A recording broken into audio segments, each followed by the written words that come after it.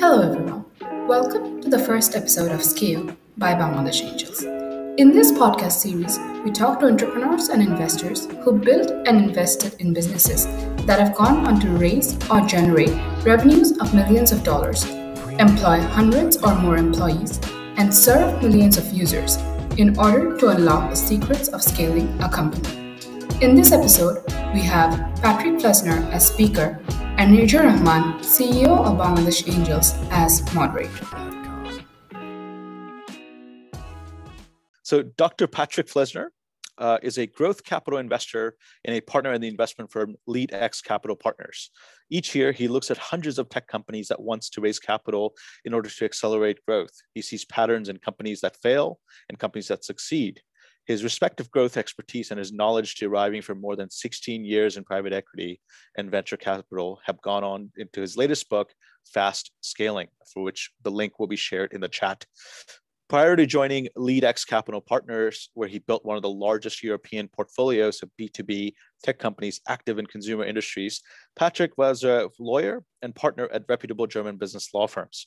His articles on venture capital and M&A have been published by renowned magazines like the MIT Sloan Management Review and the Global Corporate Venture magazine. And hopefully we'll get his articles into some Bangladeshi publications soon as well. A little bit about Fast Scaling, the book. There's a graveyard full of startups that did not manage to get from initial traction to sustainable high growth. I think we're all familiar with that. Many of the founders try to sprint through the growth valley of death by focusing solely on top line growth. Fast Scaling is a high growth handbook for founders and investors in which you may find your smart path to building and investing in a massively successful and valuable business. Patrick, thank you so much for joining us. Welcome to BAN. Thanks for having me. It's incredible, and I'm excited to talk to business angels in Bangladesh. Awesome. We're excited to have you, Israel. I think you're the first speaker from Germany that's joined one of these sessions. So we're very excited to kind of learn from you and talk to you more. So thank you so much for taking some of your time with us. Excellent. So, we'd like to kind of start at the beginning. So maybe I'll kind of take that as well. We learned a little bit about your background, but yeah, just, where did you grow up and how did you end up in tech investing? Yeah. Where did I grow up?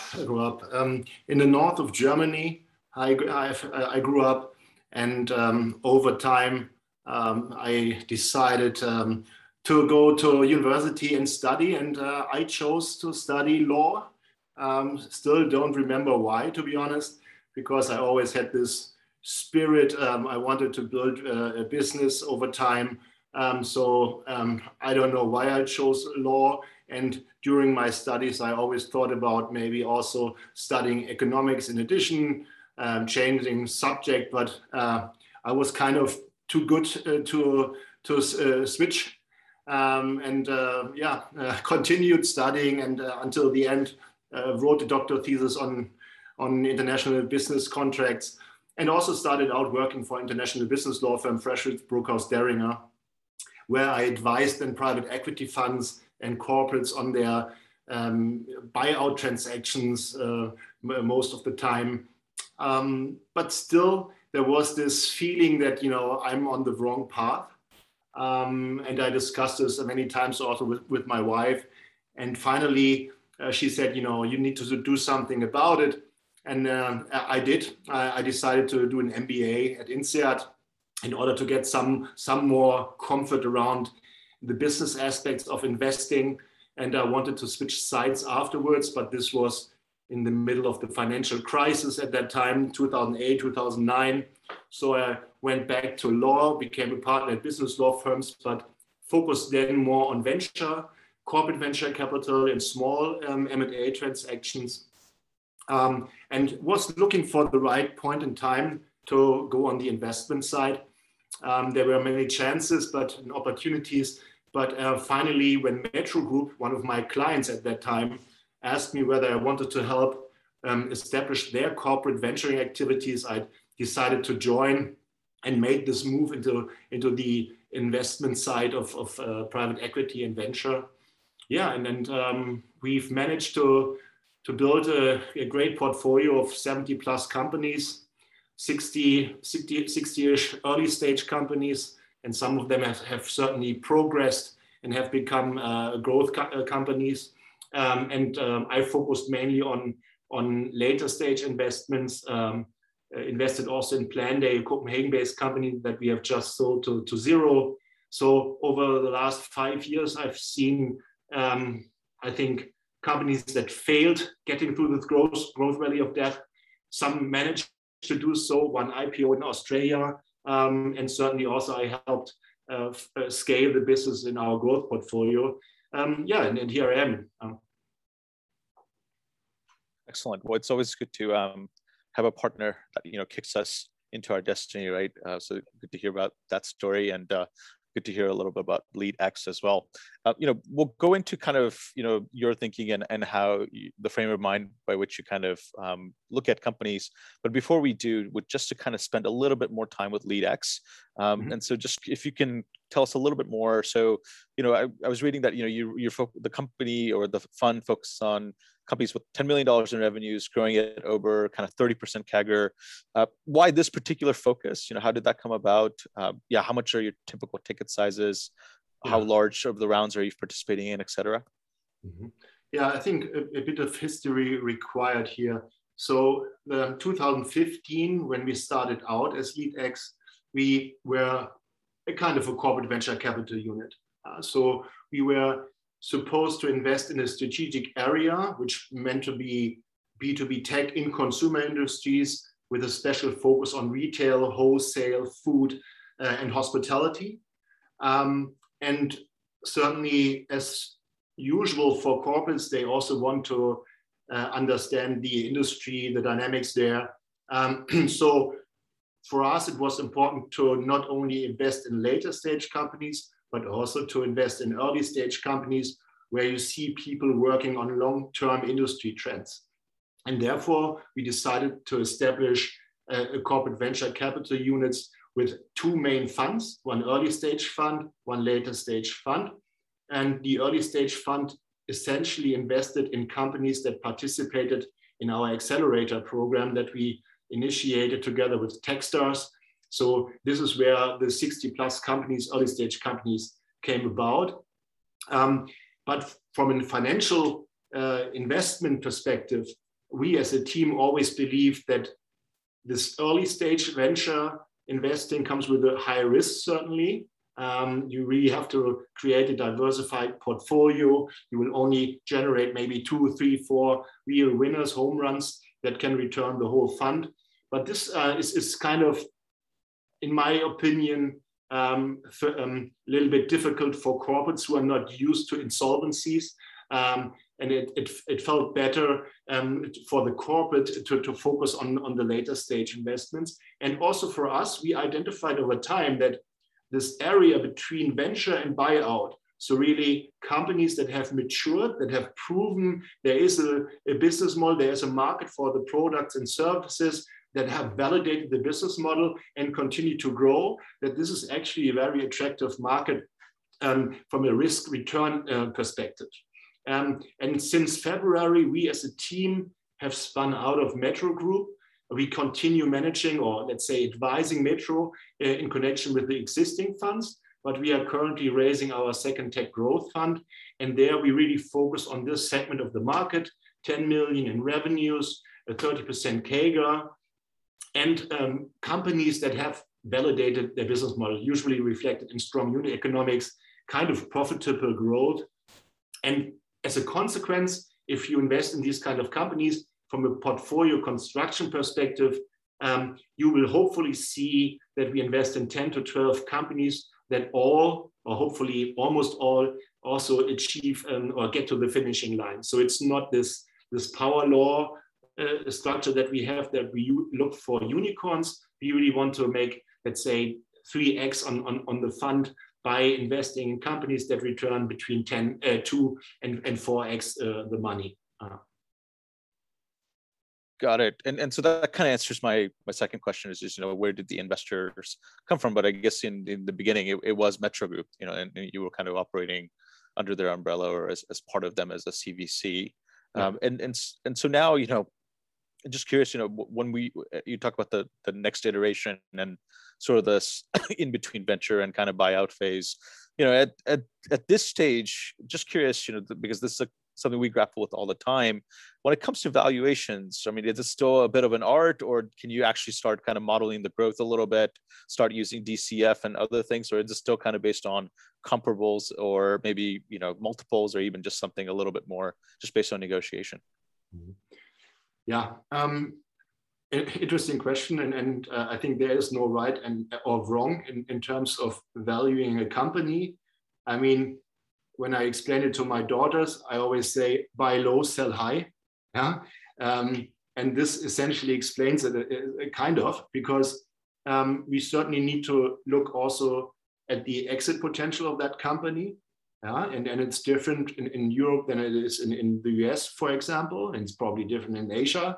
But to understanding and not overestimating the exit potential, I think is a very important component of our valuation.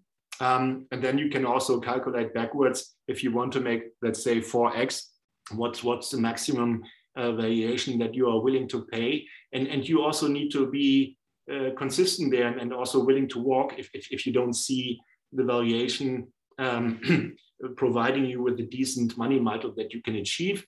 But certainly we would also look at market multiples. So probably very often revenue multiples, ARR multiples, or gross margin multiples that we see in public comps, to get an understanding of how the public markets look at these kind of companies in the current state. And then hopefully you can agree with the existing investors and the founders on the valuation where everybody is content with, and says, let's do it. Because I always advocate towards founders, don't look for the highest valuation possible. Look for really good fit investors. And you are business angels. It's so important that there is a personal fit also, that you feel comfortable working on solving problems together, being in there for a longer period of time. And I think if you only look at valuation, you may end up with someone you don't want to work with, you try to avoid. And that is, I think, also one reason for failure, that you have the wrong bedfellows around you. And this applies to co-founders, to employees, but also to investors. But this is how we look at company valuations. And if you invest only in companies that have, let's say, that are not the unicorn games that grow, let's say, 300% year over year, but only like a 30%ish, I think this is also one component that you need to take into account when evaluating a company. It's current revenues, its growth, its market size, its potential, exit potential. So I would say it's an art, but there's not the one way to do it. Got it. And last couple of points on LeadX before we go into fast scaling. So once again, at this stage, particularly as it relates to your second fund, what is the kind of key value addition strategy, right, for you guys, especially now that you're on your own as opposed to being part of a larger group, and what is the exit strategy as well? Is it buyouts? Yeah. So we are not connected to Metro Group anymore. So it's an independent fund. We will raise for independent LPs. And we will continue focusing on B2B tech companies. And since we have been investing for more than 5 years in this consumer industry space, we will also focus on this vertical. So we would describe ourselves as a vertically focused fund. We understand what consumers expect from B2C companies. We therefore understand how they need to adapt in order to thrive in this industry. And we understand what digital solutions are needed in order to thrive. So this is where our investee companies come into play, the B2B tech companies. And how we create value? Well, there are many ways to do so. First of all, after 5-6 years in this industry, you really know the industry. You really can help companies and founders, management teams make the right decisions, can connect them with the right people. So we have certainly a strong connection to Metro Group, but also to other retailers, wholesalers. And our network is certainly very strong, and we use it for value creation. And this is where also certainly my book plays a role. It shows actually my experience, my knowledge, my insights in terms of how you can actually scale business successfully. And this is certainly also what we try to help our founders with, make the right growth related decisions, help them scale the business and actually get through this growth valley of death. Excellent. And so maybe this is a good segue into, we definitely want to talk about your portfolio, but I think maybe we can sprinkle in some examples kind of throughout when we talk about fast scaling. And so this is kind of, that's the next stage that I want to kind of deep dive into. And is it all right, Patrick, if we go maybe 10 or 15 minutes a little over the mark, if that's all right? Yeah. And yeah, please do. Thank you. No worries. Yeah, so I think, going into fast scaling, maybe just to kind of start off with, could you just tell us, just short, what is fast scaling in your view, and what are the core kind of building blocks of fast scaling? Mm-hmm. So what is fast scaling? Fast scaling is a growth strategy. It's one growth strategy. I think it's an important way to scaling a business, but it's not the only one. The first chapter is also about understanding what is actually blitz scaling, what is fast scaling, what's the difference. Sorry.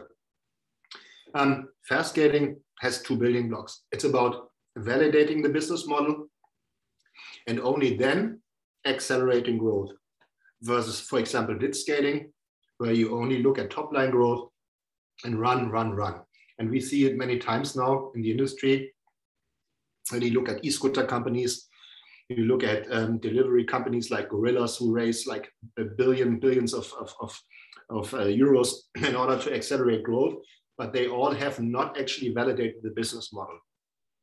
So these kind of companies, the e-scooter companies and the delivery companies, may need to prioritize speed over efficiency, because if it takes too much time, others will already have captured the market.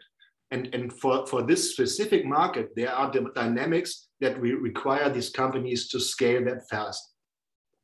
But what I've noticed when talking to founders is that people believe, since this book, Blitzscaling, is out, this is the one and only way to scale businesses. It's about top line growth.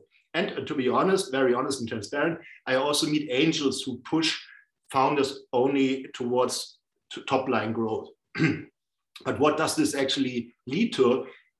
If there is no need to accelerate growth, you are actually pouring cash into a company in order to speed up top line growth without having strong unit economics in place, without having found product market fit, a working distribution channel, you name it. And then you scale top line growth, but you're not cash efficient. And you reach a certain point in time where you want to raise a Series A or Series B round, and investors look at your company and say, well, you're not cash efficient. You're not growing cash efficiently. It's also not probably predictable, your growth. And then these companies fail to raise these follow-on rounds. And what you can read also in their post-mortems sometimes is they failed because they ran out of cash. And that is, for me, always a funny thing to read. And if you type in why startups fail, every list shows, they run out of cash. And in my view, you don't fail because you run out of cash. You run out of cash because you failed. And your failures probably has to do something with leadership or with business aspects. And so fast scaling now is about showing founders how you can actually build a high growth business in a smart manner. And it might take a little bit longer to build this kind of massively valuable business, but the chances that they succeed are significantly higher. And I decided to write this book. I thought about a longer term already, but I decided to write the book when I've come across a study conducted by Berkeley and Stanford and Genome Report that revealed that 70% of startups fail due to premature scaling. And in my book, essentially, I explain how you can avoid premature scaling, what you need to do for this. And it has 9 components that you can read here in the definition. On the basis of a relentless and company-wide focus on customer success. So this focus on customer success is for me really important. Product market fit, product channel fit, strong unit economics, a scalable technology, you efficiently and predictably scale, lead and scale. So leadership is also important aspect, scale the business. So it's 9 components. And if you will, you can distinguish between 2 phases. The one is the establishment of a solid foundation, the growth foundation. And then it's about fast scaling. And maybe last but not least, fast scaling is probably slower growth, means slower growth than blitz scaling, but it doesn't mean slow growth. For me, it's more like, I could have named this book also smart scaling. It's fast, but it's smart, it's efficient. And if you pursue it, hopefully founders have more stakes in their own business, so less dilution. The early investors, like the angels, don't get too much diluted by follow-on rounds. So actually, everybody should be better off. And in my view, if I were to found a startup and the market would not require me to prioritize speed over efficiency, I would fast scale until I reach a strategic inflection point where I can accelerate growth. So that's, I mean, I think the element of premature scaling is quite interesting. I think, in my line of work, I think sometimes, particularly in a market like Bangladesh, there's almost kind of 2 lines of thinking. So the founders are very much into the blitz scaling mindset. We need money now as much as possible so we can do marketing, so then we can generate revenues. On the other side, I think depends on the angel, but we often get a lot of angels who might come from more traditional industries, and so they want profitability as soon as possible, right? And sometimes there's and so it sounds like fast scaling is sort of it's a smart kind of in between. And there's the elements as kind of mentioned. And so let's deep dive into some of them so we can learn more. So the first is product market fit, right? Before we jump in, maybe just, it's a really interesting point. I think it's somewhere in between. Yes, it's not about profitability, but it's about profitable growth, which means you have proven that you can generate real profits from your customers. Yeah, CLV is significantly higher than CAC. Yeah, and then you have maybe not achieved a profitable business, but you understand that the business model works, and then you can decide how much money do I now invest into this company in order to speed up growth, and you have this visibility on profitability, and you can decide, do I want to become profitable now, or do I go more in the cash flow trough? And in order to now invest in growth and have the profits over a longer period of time, maybe then a steeper growth or a steeper profitability growth over time. And I think that is the beauty of this, taking a little bit more time at the beginning, showing that it's profitable growth, and then having the freedom to decide how much cash I want to invest in order to get to this growth. Right. And thank you for that. And I think I think there's a lot to kind of unpack there. And so, maybe the first kind of area is this building block of product market fit. First, I'd love for you to kind of define it for us in your view, what that means. Go if you can, define it for us. Yeah, I mean, so there is a market need. There is someone who is in need for something. Yeah, and you solve the problem. There's a pain and you solve the pain. Yeah, this is in the simple terms when you have found product market fit. So probably you will also encounter founders who pitch nice products to you. That's really cool tech. People will buy it, I promise. Yeah, so they start with the product. I would always do it the other way around. Start with the market, identify a market need, and then try to find a solution towards this market need. And I like the term also founder market fit, for example, where you see a founder has worked in the industry, has worked in the market, has experienced the pain, him or herself, and now says, okay, I'm going to solve this problem. It's a huge market. So many other people have this problem. It's a large market. I try to solve it. And then you can also think about the lean startup movement, Eric Ries, and how to actually get to product market fit through the feedback loop. And so, you found somebody who has a need and your product can fulfill that need. And, going deeper into this article, you had mentioned kind of 2 elements of product market fit, right? So a high willingness to pay by the customer, as well as high contribution margin, and both of those relate to the company's pricing power, relative to their consumer. So, but what, so if a founder or even an angel says, well, what about the Amazon model, right? Going for low volume, high volumes and very low margins. Isn't a startup supposed to kind of go for volume and scale right away? Yeah, it also has to do with the pain that the customer experiences. You could also say if the pain is really strong, there's a high willingness to pay. Yeah, and if you solve a really significant problem, people are willing to pay more. And this is for probably a more interesting market to be in, especially if you can also certainly generate a high gross margin, a high contribution margin. So it's more, what kind of market are you actually targeting? And then certainly you have the low margin businesses. Very often you find them if you look at platform businesses. Compared to SaaS, where you can see 80% gross margin, maybe 40% EBITDA margin. It's more like you have like maybe 20%, 15%-ish gross margin. And from that gross margin or gross profit, at a certain point in time, this gross profit needs to cover also OpEx. So it's not from a margin perspective an attractive market, but very often it's an asset light model. And if you manage to scale supply side and demand side, we all know that marketplaces and platform business models can be awesome business models. It's just a different game, right? You need to get to scale fast in order to really ensure that at some point in time, you generate profits. Makes sense.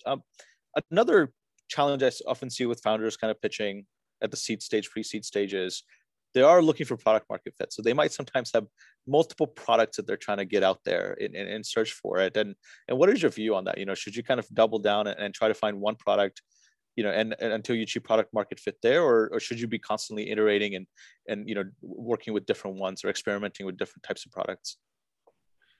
I mean, if you have identified your pain that you are going to solve, I think you need to find one product that solves this pain. And until you have found this product or product feature, you need to iterate and experiment. Is it then a different product? Is it a different product feature? You name it. I think it's about experimenting and trying to find a solution for the problem. And if you have found a product that solves the pain, then the question is, will you then also offer other products to the same customer? And this is a good question, because if you can sell more, if you can cross-sell or upsell, this is certainly awesome, because you don't have to acquire this customer again. It's always cheaper to sell to existing customers. And if you then have also other products that they like, it's good to add products to the roadmap and to your offering. And as we all know, business is about innovation. If you stop innovating, you will fail at a certain point in time. So if you're only a one-trick pony, it's probably, there will be an end of your game. So I don't know whether this answers your question, but I think, yeah, it certainly also depends. For sure, as it does with, there's so many nuances to startups. Another question, I get it, at the angel stage, a company is still looking for that iterative, scalable, repeatable business model and therefore product market fit. But as you get towards, as you go beyond seed stage, right? As a founder starts pitching to people like you who are institutions, should they have already demonstrated product market fit? I think so. I think so. I mean, or at least you should show. I mean, for me, you should. Yeah, it depends on where you are, what you have raised before. So there are so many variables. Yeah, but I think it's all about if you can get to product market fit without raising further money. Why would you go out? I would always try to demonstrate I have found product market fit. Yeah, look at my numbers. Look at my retention rates, customer retention rates. Maybe at NPS. There are so many ways to look at product market fit. But if you can demonstrate that you have found product market fit, this is certainly, then it's easier to raise money than if you tell your investors, well, we have raised a seed round, a pre-seed round, and maybe a pre-Series A round, but we still haven't found product market fit. Yeah, I think many questions will pop up during DD. Right. Maybe moving on to the next kind of building block. And this is also interesting. So you talk about founder market fit, product market fit. There's also what you talked about. You also talk about product channel fit. And so, given your space, I guess B2C and B2B SaaS, what are some examples of successful channels, maybe from experience with your portfolio? Yeah. So product channel fit. Maybe first, what does it actually mean? It means it's nice to have a product market fit, a product that solves a pain. But if you cannot distribute that solution to your customers, what good is product market fit? I think that is how I approach the second building block. And then it's not about finding a way to sell the products, but also about finding a smart way to sell the products, a way where your customer acquisition costs are really low compared to your customer lifetime value. And like product market fit, product channel fit is not binary either. So it's really about looking at product channel fit from many perspectives. And maybe now to your question, examples from our portfolio company. Maybe just it's tough enough to find one working channel, and sometimes you can only find this one channel. Yeah? So we have a POS company in our portfolio that is really successful in terms of inbound sales. Yeah? It's about generating organic leads, paid marketing in order to generate the leads, and then having them converted through inbound sales teams, inside sales teams. Now, if you were to ask me, couldn't we find other channels? Yeah? People would always ask, couldn't we work with partners here? Yeah? It's also then about a different way of generating leads. If the partner is not converting the leads itself, but it's a different game. And the partner channel is something I think I have discussed on all boards I've been active on, and with so many companies. Partners is a special animal because they have their own goals, and you need to make them happy. The partners, you make them happy, you make the customer happy, and then only at the latest point in time you think about yourself. So it's really difficult to get this channel working. So I think focus is really important. And here, as long as the channel is working, you can experiment with other channels. But I think until you have found another working channel, which is rare, I think you should focus on this one channel that works. And unfortunately, I also see, and this is again top line goal, companies who have 6 or 7 channels working in parallel, but working not in terms of unit economics. They have just events, partner channel, inbound channel, outbound channel, and then if you look at the unit economics, maybe on an average basis, it's okay-ish, yeah. But if you delve into each channel, you will identify actually there are 5 channels that are not working. The customers that you acquire, I've noticed some companies where it was not profitable at all. So CAC was higher than CLV in the specific channel, but they nevertheless pursued this channel because it meant top line growth. But you buy revenues if you pursue this kind of strategy. And I'm always a fan of also analyzing channels, products, customer segments in order to really understand which segment do you have product market fit, which channel actually works, where should we focus on, and isn't it maybe smarter to close down one channel that is not working and focus more of cash, efforts, time on the other channel? Makes sense. And another element of getting to product channel fit is you talked about cross-functional teams where marketing and sales have to work very hand in hand with tech and product development to optimize those same channels, right? Yeah, absolutely. I think this company-wide approach, I'm a huge fan of this. So I also like the growth hacking teams that, holistically look at problems and growth opportunities.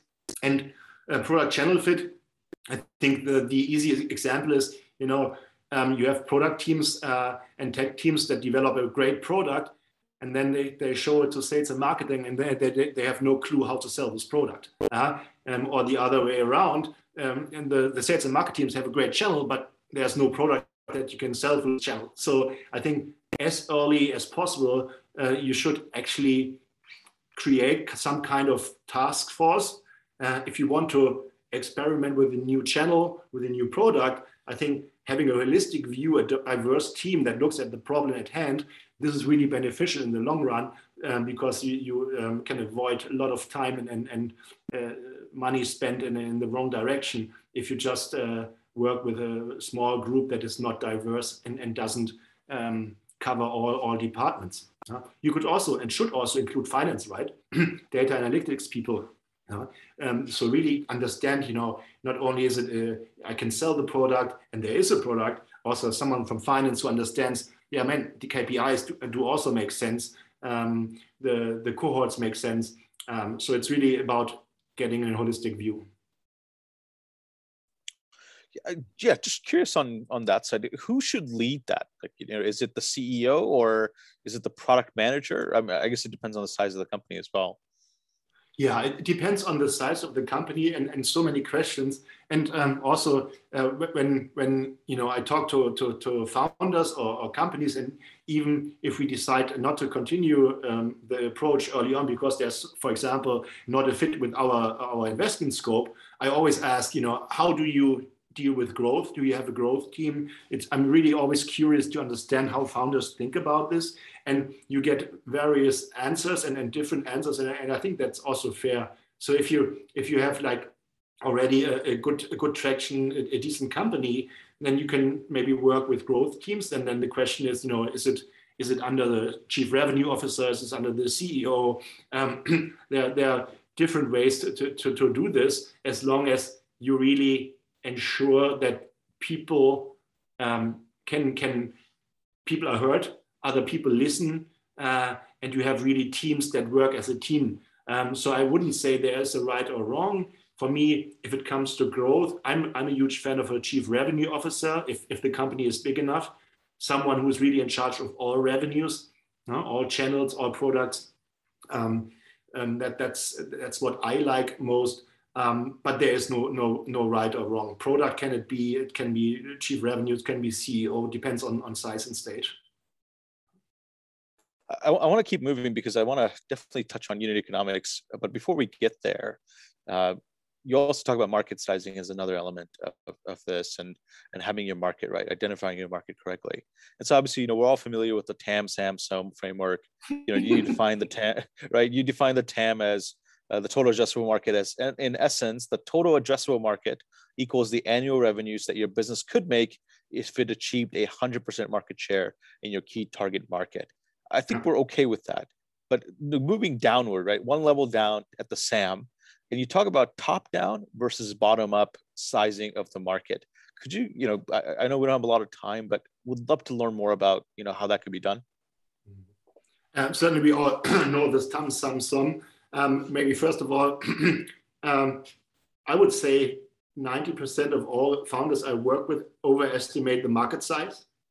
Yeah, or show me these huge bubbles. It's a 10 billion market that we are targeting, and then they stop with their market analysis or their pitch, which is not really helpful. So I think I would always do it bottom up, but let's focus on top down. You find a good source really reflecting your specific market. Then you have a number of a market. Let's say you have 1 billion. And then you go to the next step, and maybe to say this, we always in our team say we don't care about TAM. It's not a TAM. It's SAM and SOM that we are interested in. But you need to start somewhere, and you need to understand how big is the market in total. And if you find a source that is trustworthy, really talks about your target customers, your target market, Then you can also work with a top-down approach. But I would always go bottom-up and say, how many customers are actually out there in the market? And I need to define my key target customers, not potential customers, I really key target customers. And how much would they be willing to, or are they willing to pay? So you have to get to 10. So, and the second level is certainly what of that market is actually addressable. And this is where it already, where founders make a lot of mistakes in my view. So it's really about, it's about the whole business model canvas as you want. What kind of geographies can I actually target in the respective time frame? So if you can only sell into Europe, you don't care anymore about Asia and the rest of the world.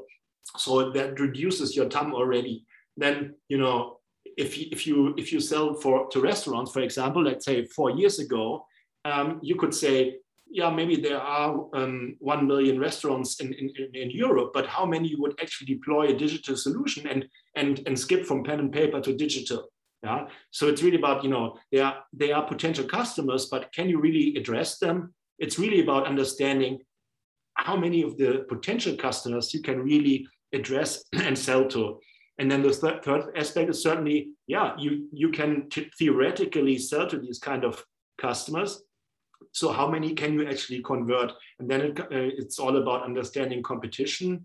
And I think a fair rule of thumb is what I always see is like people assume if we create a great product and we thrive, maybe we can convert 20%. But this is not only a rule of thumb, and it might not be really helpful. It's if you have already traction, you could, for example, look at your conversion funnel.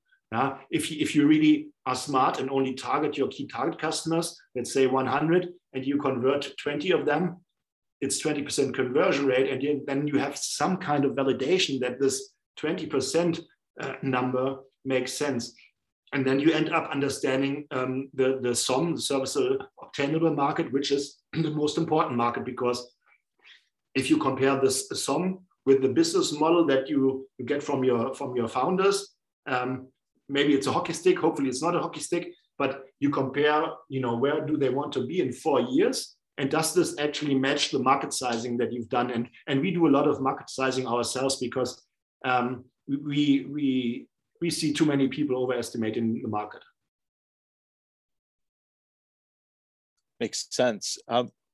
Given the time, I think we'll kind of keep moving, and because I really want to spend some time on unit economics. And Arianna, if you can go to the unit economics sheet. But yeah, I mean, from my experience with unit economics, it's very tricky because founders have this tendency to conflate what they want versus what they have. You talked about actual conversion rates, and so typically what I see with the unit economics lifetime value is here's the average order value that we want, times how many years are going to be customers with us, and then that's our LTV. So it's almost useless, right? At least I've seen some slides like that. You define unit economics as high average revenue, or the elements of unit economics are higher average revenue per customer, high contribution margin, low churn, and ultimately a high customer lifetime value are usually the consequences of product market fit. And when compared against a low CAC, a customer acquisition cost, that means the faster payback on customer acquisition, which means you should double down on whatever, both the product and obviously the channel and other things that you've been building on top of that, right? So I want to kind of go a little deeper. Actually, Arianna, maybe I will share my screen because you do have a really great framework. 1 second, sorry. I think it's really important to distinguish between the business models. I think there is one overarching view on unit economics, which is actually how much contribution can you generate from one or an average customer over the customer lifetime. And then you have the revenues, you have the gross margin, because you need to take into account the gross margin. Some founders forget this, and you need to calculate the lifetime. And this is more generic, the customer lifetime value. And the CAC is easy. It's, it should be easy. It's all marketing and sales expenses divided by number of customers. And we also see people leaving out, for example, brand marketing because we don't do this to acquire customers. I think, what the hell do you do it then for? But I think that's in generic terms, CLV, CAC, how I look at it. And then you need to distinguish between SaaS models, which I think the calculation is quite easy, because what do you need? You need the average revenue per customer. You need the gross margin. You have this if you look at your number of customers and your P&L, and the lifetime value, or the lifetime, is also quite easy to be calculated. 1 divided by churn rate, you have your lifetime, and then you have the CLV, and the CAC is then the easy part. So where it becomes tricky is, and that is here what you show here is the CLV CAC calculation for platform business models. And I wrote a blog article especially about this topic, because there is not much out there. And what you can find out there, at least in my humble view, is not how you should do it. So why is it different if you look at platform business models or marketplaces? It's easy to answer, because if a customer buys a product and doesn't return for 6 months, doesn't mean the customer has churned. He might come back in 6 months, in 8 months, and 9 months. So you cannot really work with churn rate here. Instead, what I propose here is to look at your cohorts of customers and understand, if you look at the first month, what is the average revenue generated by an average customer in the first month. You multiply it again with your contribution margin, so you really understand what is the contribution generated in month 1, and then you look at your cohorts. And if you look at platform business models, marketplaces, you see cohorts. Look at the revenue retention, and you see sometimes retention that is higher than 100%. Some go down to 40 to 20%. But if you look at your cohorts, you then understand how much of that first month revenue you can generate in month 2 to 48 if you talk about it, let's say 4 years period. And then you calculate, it's the first month contribution plus the contribution in the next 47 months. You get to the customer lifetime value if you assume a 4-year lifetime. And on the CAC side, there is also very often is a mistake being made, because if you look at platform business models, you have to acquire supply and you have to acquire demand. And sometimes I see founders who calculate a CLV CAC for both sides of the platform, which might be okay if they are both paying sides of the platform. But usually you have one side that is paying, and then you need to really understand where actually to put the cost that you incur in order to acquire, for example, supply, if only the demand side pays. And this is also reflected here, in my view. If you need the supply in order to solve the pain of your customer side, this is kind of your product, and therefore I believe it should go into the contribution margin calculation of your CLV. Others say it should be an average CAC, it should go into CAC.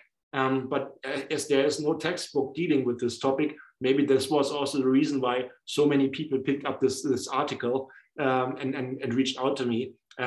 So in essence, I think the generic way of looking at it, SaaS is easy to calculate, platform is very difficult, and there are many ways how you can do it, and people advocate different ways to do so. Makes sense. And maybe kind of staying true to the doctor in your name, maybe you could also give us a little bit of a lesson here, right? And so I understand that this is more from a platform perspective, less from a SaaS perspective, which might be a little bit more simpler. And maybe in the future, we could kind of write articles and kind of difference between both. I do want to kind of just tease out some of this, right? Some of the elements here, especially for the purpose of the audience. So yeah, so once again, just curious, once again, why calculate that first month average customer value, I guess, as part of a cohort? And why is that kind of here twice? That was one question I had. Mm-hmm.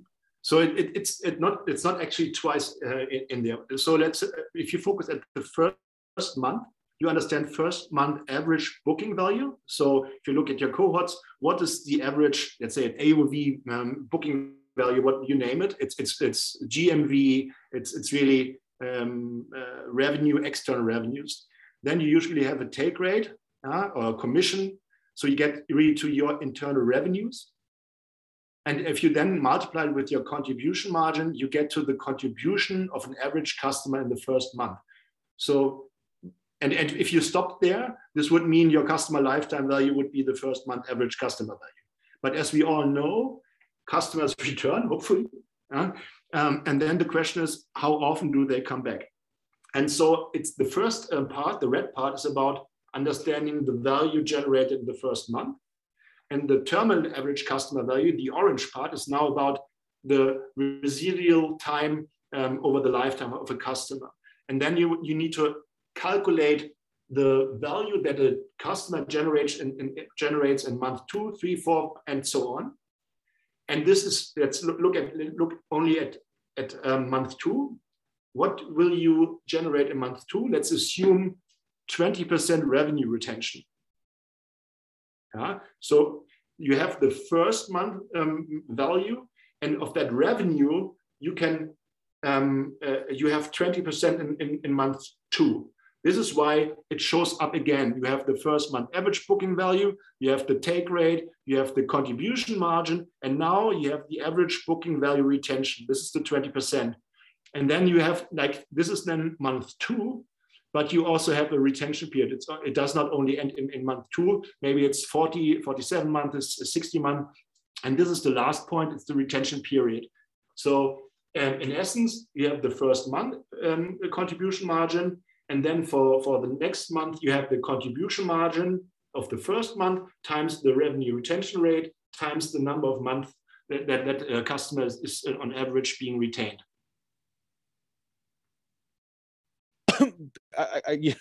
For my benefit and maybe for some of those in the room, I'm always, so I understand what take rate is. That's the actual kind of, of the slice of the GMV that the platform takes in, is able to kind of, it's commission, right, essentially. Contribution margin, I understand it to be gross margin, but I'm always confused, when there's contribution margin 1, 2, 3, 4. Maybe if you could just also define what contribution margin is. So I think gross margin is clear. I mean, it's all product-related costs that go in there. But contribution margin, I think if there are other variable costs that are not COGS, they should also be taken into account. And now, what kind of examples can you have? Maybe for the platform again, I was saying that, actually the costs acquired to create supply is kind of product-related cost, but it's not COGS. So I put it into contribution margin, for example. But the contribution margin, if you look at contribution margin 1, some say it's gross margin. What is contribution margin 2 then? It's some other direct costs, variable costs that are not COGS. But you shouldn't go as far as include marketing and sales, because this is actually, it goes into CAC. But I think I purposefully use contribution margin because I need founders to think about not only the gross margin, but really about all costs related to the specific sale. And maybe you also have experienced this. If I look at platform business models, they show me a gross margin, and I just look into OpEx and identify 2 to 3 items that actually are COGS. So it depends certainly also how you actually establish your P&L. I think it's really to make sure you need to allocate the costs with your to the sale that you have done. Easier would be to say gross margin, but it's not always correct. Got it. And then average booking value. So that's essentially the churn rate, isn't it? That's the amount of or the revenue retention rate, isn't it? Yeah, exactly. So if you have the first customer who has an order value of 100 euros, let's say a take rate of 20%, so 20% internal revenues for the company, and then let's say you have a contribution margin of 10%, you generate 2 euros contribution in month one. And then you look, okay, my cohorts show me that I can, let's say, for the sake of easiness, retain 50% in month two. You take 50% of the year of the month one, and you enter with €1 in month two, and then you continue. Got it. Yeah. Got it. And retention periods is that right? And retention. Go ahead. No, it's really important to work with cohorts, because I think this churn way of looking at platforms, in my view, doesn't work. And if you see the revenue retention cohorts, you understand, and you can be actually really precise. You can see an average retention in month two is 50%, in month three is 35%. You can be really granular, but I think that is overdoing it. If you look at, let's say, 48 months, on average, you can retain 20% of the revenues that you have generated in month one. You have a clear view on your customer lifetime value. And the retention period is really, it's like N, it's like the number of months, because what you are calculating in red is month one. The first 4 buckets are what you can generate in the following months. And then you need to understand how many of these following months do you have revenues actually. And this is like, in an example of a 48 months lifetime, you would say red is month one and orange is month 2 to 48. It's essentially the retention period is 47 months after month one. I apologize for being so granular, but it's really fascinating to me. And so even retention period, right? So let's say I've got 5 people in a cohort. They join in month one. Somebody a couple of them drop off in month 2. A couple of them drop off in month 4. The last person drops off in month 5. For the purpose of this calculation, the retention period isn't 5. It's the average of the drop-off periods. Is that correct? That's I think a really good question. I think, yeah. I mean, you would say, if you look at the cohorts, there's a link to the revenue retention. I think if you look at the revenue retention, you will also have to look at the same. It needs to be.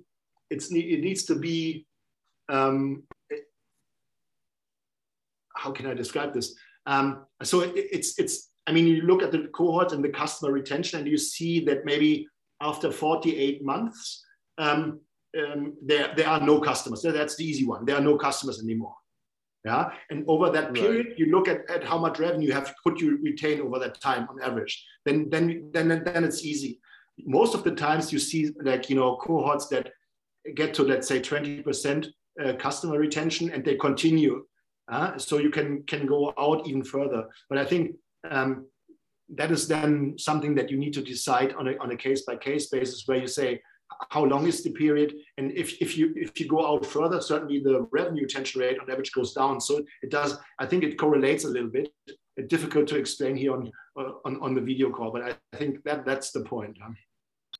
Yeah, no worries. And I'm sure we could do a whole seminar or webinar on unit economics. So maybe I'll just one last thing, on the cost side. So once again, are these costs at the company-wide level or costs attributed to the cohort itself?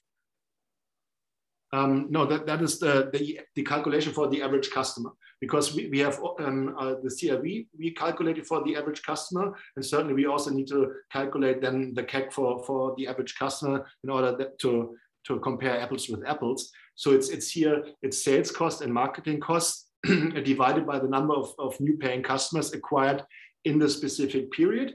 And you could certainly do this on a cohort basis. So cohort May 21 will probably generate, if I look at the historics, this kind of CLV. How much did it cost me to acquire this cohort? But I would do it on an average basis here. Be aware of averages, but usually that works here. Got it. I think I'll just I probably have bored quite a few folks on this. So, but maybe before we go to the questions, maybe I'll just go to a couple more points. So one on customer success. So, right. So, I think you mentioned going back to the unit economics, to really optimize it, it's important to invest in customer success. And we've all heard about the term, customer success managers in startups. But just curious, I mean, when you have somebody, these relationship managers, these customer success managers, that seems like a very high touch approach. And so, but obviously startups are all about scale, right? And cost efficiency. So how do you find the balance between the two? And how do you, truly scale customer success if it does end up being pretty high touch? A very, very good question. Before I answer this, maybe this is now the first component of the fast scaling building block. I think if you look at fast scaling again, the establishment of the foundation, it was product market fit, product channel fit. Usually they turn into a strong unit economics. You have a decent market, and the technology needs to be scalable. I think also something that some struggle with. And then if you have this foundation in place, people tend to say, now let's invest into marketing and sales. And my counter is always, don't focus on marketing and sales, continue focusing on the customer. If you make the customer successful, you can continue to generate high contributions. They will stick around, they will not churn. So your customer lifetime will be really high. If you can continue on a decent CAC, you will also have a certain short payback period, which will enable you to grow fast. It's really profitable, incremental growth. And this is why I think customer success is so important. It's not about now pouring money into marketing and sales. To your question, you can make customers successful and happy without customer success managers. Again, this depends absolutely on the business model. Yeah, customer success. I thought a lot about what it actually means to me. It's customer experience, a good customer experience. Yeah, be it on the website, fast loading, not too many clicks until you can get to checkout. There are so many things, ways how you could look at customer experience. Yeah, but I personally, if I'm probably a pretty problematic buyer, I really want it easy. It should be easy, and I personally do not want to talk to people. I prefer everything else. So my experience can be different than others, but I think customer experience is really important. And the second part is return on investment. So if I buy something, or if I subscribe to a SaaS business, I really want to see that the service and the products generates a great return for me as a customer. It's not about the company. So if you look at these two variables, customer experience and customer return on investment for the customer, you can create this in an e-commerce model without customer service. Maybe you need support, and then the question is, do you need personal support? Do you need? Can you also work with chatbots? What is the easy way and a low-cost way to make the customer happy? But the customer should be happy. I think that is really important. In a SaaS business, customer success. You see customer success people, and they make a ton of sense for various reasons. But also, depends on the service that you sell. But if the customers are in need for service, or they need a certain activation onboarding in order to get to this wow moment fast, I think they are really important.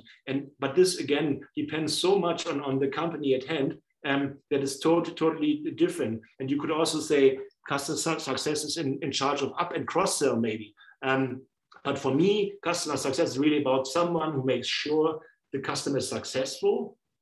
And maybe last point, I think if you look at the growth hacking methodology, it's really about also identifying one point in time or one incident that needs to happen, where the customers become loyal long-term customers. I think Facebook was it seven new friends in a few days. These were the really, really good customers. You need to identify this, and if you have identified them, you need people to work on this to make this happen, to get to this wow moment that the customers are happy and stick. And therefore, 1,000 reasons why I'm a strong believer in customer success. Excellent. So it's more of an ethos rather than a particular line on an org chart, isn't it? Which makes perfect sense. so many more questions to ask you, but I think it might make more sense for me to just pick your brains and maybe we could start writing some articles together. But before, we've got a few minutes. I'd love to open the questions. If anybody wants to ask any questions, feel free to unmute yourself and go ahead and introduce yourself and ask. Otherwise, I will go to one question that came through from Saifullah Bhai in Dhaka, I think. What would be your advice for delivery companies to raise funds as their OPEX is very high due to setup costs and break-even time to minimize is quite long?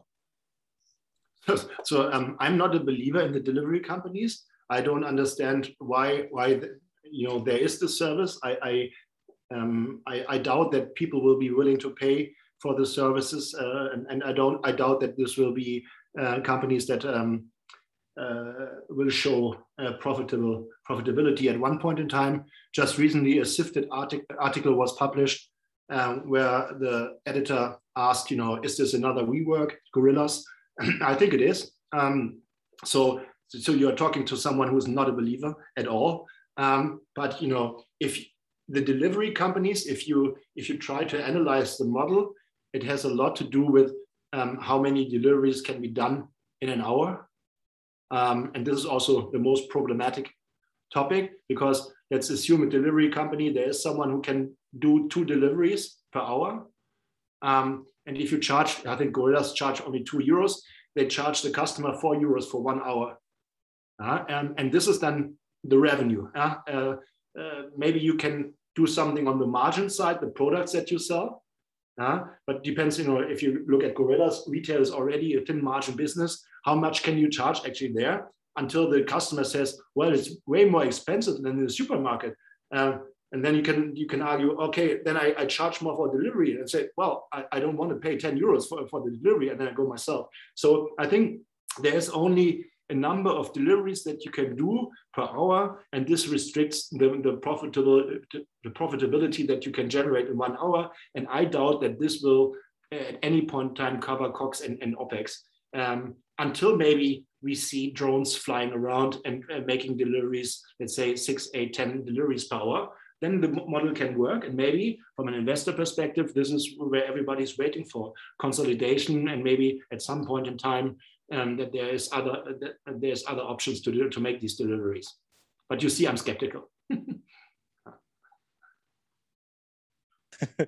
Got it. And I mean, and that's also, I guess, the question, right? Because in the US, there's companies like GoPuff and others have come through. And yeah, I mean, do the unit economics make sense? Not sure. But they will burn a lot of investor capital in the meantime. So this is another building block about leadership. And that you mentioned that's another kind of key piece of the puzzle. And I'm just curious, you've seen, like I said, you've seen a lot of different companies at a lot of different stages. What should be the priorities of a CEO when a company's, let's say, 5 people versus 50 versus 500 from best practice from your portfolio? I think it's a very good question. And actually, the book is actually meant for these kind of founders, that maybe struggle with the transition from being a founder to becoming a CEO. And it's about, I think, enabling founders to understand holistically the business and enabling the founders to, because if you grow, you cannot solve everything on your own. You need people, you need to be able to delegate, but you still need to be able to have the long-term view, to provide the guiding star, the vision. And then, really, if you understand that there is a problem, you must be able to ask the right questions. And I, unfortunately, also have worked with founders where the problem dragged out for months, if not almost years, where, for example, marketing was blaming sales for poor conversion, sales was blaming marketing for generating poor leads, and nothing happened. Nobody really delved deep into the topic in order to understand what is actually the problem. And I then decided to have a workshop with the company in order to identify the problem and solve it. But I think the book was meant to really give founders some kind of guidance in a holistic view of what needs to happen in order to be successful. And yeah, it's about still continuing on the vision, trying to change something, the world, the business in the industry, how is business being done, be the visionary. I always, or in the book, I say, I like to work with, like, say, self-aware founders. They understand their weaknesses and strengths and are not the I know it all better people. So they try to reach out to people for help. I also think that communication skills are really important. It's not only about showing the strategy and the vision and the North Star, but also about being a good leader in terms of solving conflicts in the company, creating a strong company culture. So I think leadership is also then about, I talk about a building block, which is efficient growth. You cannot ask everybody to focus on growing efficiently and then spending without any constraints yourself. It's being a role model. And if you want to fast scale, I mean, you need to live up to the methodology yourself, right? If customer success is important, put this on the dashboards in your office rooms and not only top line growth. Makes a ton of sense. So much to talk about. I'm sure we could have done a whole another webinar on the topics on that blog. Highly recommend you guys check out the book and also the blog. So thank you so much for your time today, and looking forward to keeping in touch. Yeah, thanks a lot again also for having me. And maybe as a side note, I have decided to write another book, although I thought I would never ever. It will be a novel. It has to do with an angel and a founder. So hopefully also something interesting for you. But don't ask me how long it will take. I'm not in a hurry. But yeah, and thanks a lot for also having a relationship to Bangladesh. It's awesome, and I wish you all great investing. And for me, please be so kind to spread the word. I think I wrote this book not to make money. Unfortunately, it's not a cookbook. So it's not about making money, but if you spread the word in your network, if you make a post on LinkedIn, it's so impactful, and other people will read it and hopefully like it as well. So I thank you endlessly if you help me here. Looking forward to reading it, but thank you so much for your time, Patrick. Thanks a lot. Okay. Yeah. Thank you. Cheers. Bye.